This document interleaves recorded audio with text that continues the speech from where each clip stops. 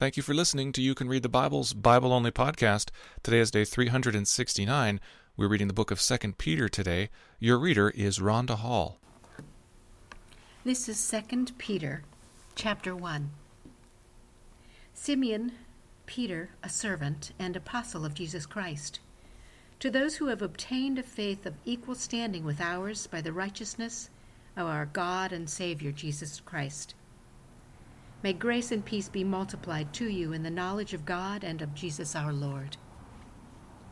His divine power has granted to us all things that pertain to life and godliness, through the knowledge of him who called us to his own glory and excellence, by which he has granted to us his precious and very great promises, so that through them you may become partakers of the divine nature, having escaped from the corruption that is in the world because of sinful desire.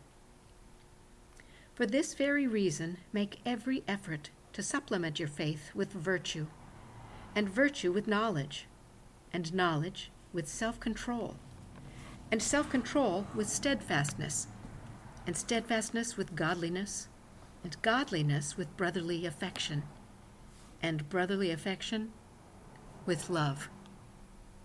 For if these qualities are yours and are increasing, they keep you from being ineffective or unfruitful in the knowledge of our Lord Jesus Christ. For whoever lacks these qualities is so nearsighted that he is blind, having forgotten that he was cleansed from his former sins. Therefore, brothers, be all the more diligent to confirm your calling and election. For if you practice these qualities, you will never fall. For in this way there will be richly provided for you an entrance into the eternal kingdom of our Lord and Savior, Jesus Christ. Therefore, I intend always to remind you of these qualities, though you know them and are established in the truth that you have. I think it right, as long as I am in this body, to stir you up by way of reminder, since I know that the putting off of my body will be soon, as our Lord Jesus Christ made clear to me. And I will make every effort so that after my departure you may be able at any time to recall these things. For we did not follow cleverly devised myths when we made known to you the power and coming of our Lord Jesus Christ, but we were eyewitnesses of his majesty. For when he received honor and glory from God the Father, and the voice was borne to him by the majestic glory, "This is my beloved Son, with whom I am well pleased." We ourselves heard this very voice borne from heaven, for we were with him on the holy mountain. And we have the prophetic word more fully confirmed, to which you will do well to pay attention, as to a lamp shining in a dark place, until the day dawns and the morning star rises in your hearts, knowing this first of all, that no prophecy of Scripture comes from someone's own interpretation. For no prophecy was ever produced by the will of man, but men spoke from God as they were carried along by the Holy Spirit. This is 2 Peter chapter 2. But false prophets also arose among the people, just as there will be false teachers among you, who will secretly bring in destructive heresies, even denying the master who bought them, bringing upon themselves swift destruction. And many will follow their sensuality, and because of them, the way of truth will be blasphemed. And in their greed they will exploit you with false words. Their condemnation from long ago is not idle, and their destruction is not asleep.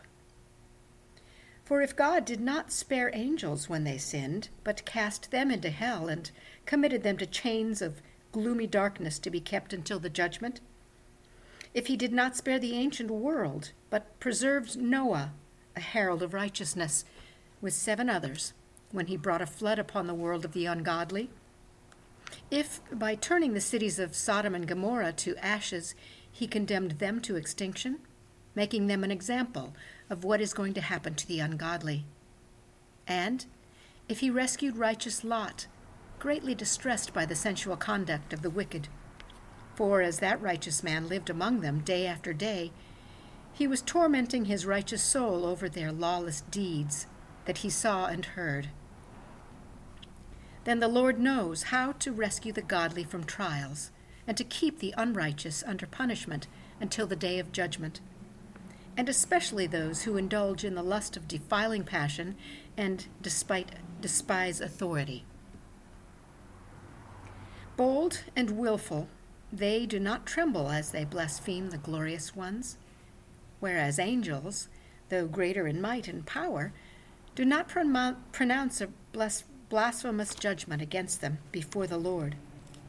But these, like irrational animals, creatures of instinct, born to be caught and destroyed, blaspheming about matters of which they are ignorant, will also be destroyed in their destruction, suffering wrong as the wage for their wrongdoing. They count it pleasure to revel in the daytime. They are blots and blemishes, reveling in their deceptions while they feast with you.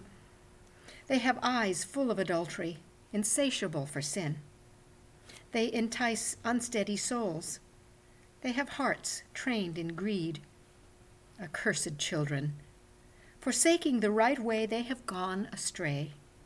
They have followed the way of Balaam, the son of Beor, who loved gain from wrongdoing, but was rebuked for his own transgression. A speechless donkey spoke with human voice and restrained the prophet's madness. These are waterless springs and mists driven by a storm. For them, the gloom of utter darkness has been reserved. For, speaking loud boasts of folly, they entice, by sensual passions of the flesh, those who are barely escaping from those who live in error. They promise them freedom, but they themselves are slaves of corruption. For whatever overcomes a person, to that he is enslaved. For if, after they have escaped the defilements of the world through the knowledge of our Lord and Savior, Jesus Christ, they are again entangled in them and overcome, the last state has become worse for them than the first. For it would have been better for them never to have known the way of righteousness, than, after knowing it, to turn back from the holy commandment delivered to them. What the true proverb says has happened to them.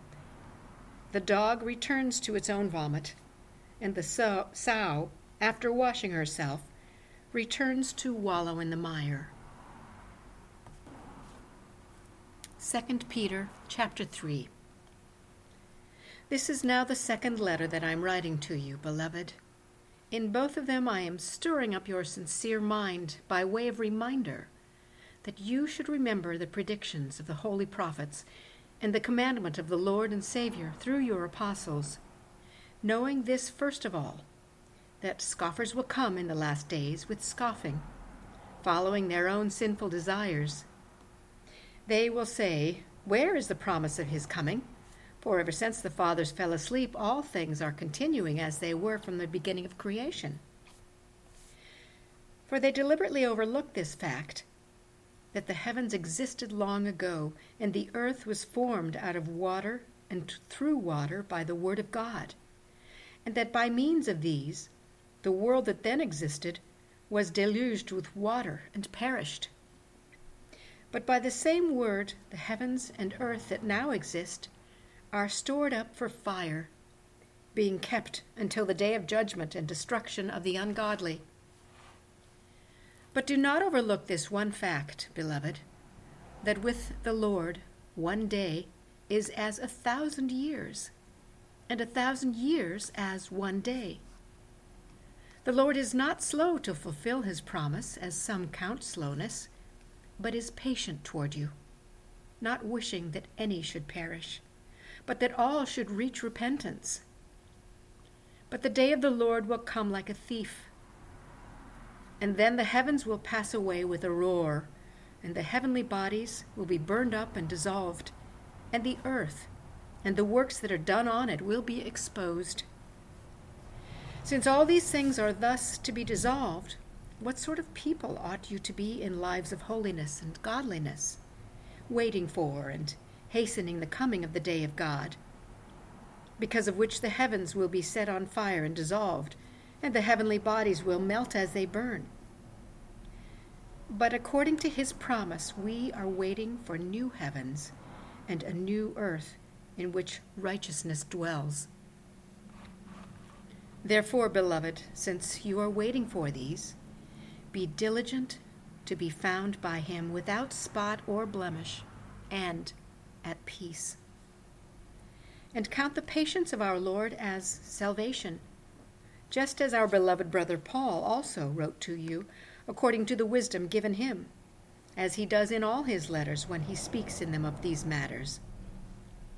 There are some things in them that are hard to understand, which the ignorant and unstable twist to their own destruction, as they do the other scriptures. You, therefore, beloved, knowing this beforehand, take care that you are not carried away with the error of lawless people, and lose your own stability, but grow in the grace and knowledge of our Lord and Savior Jesus Christ. To him be the glory both now and to the day of eternity. Thank you for listening to You Can Read the Bible.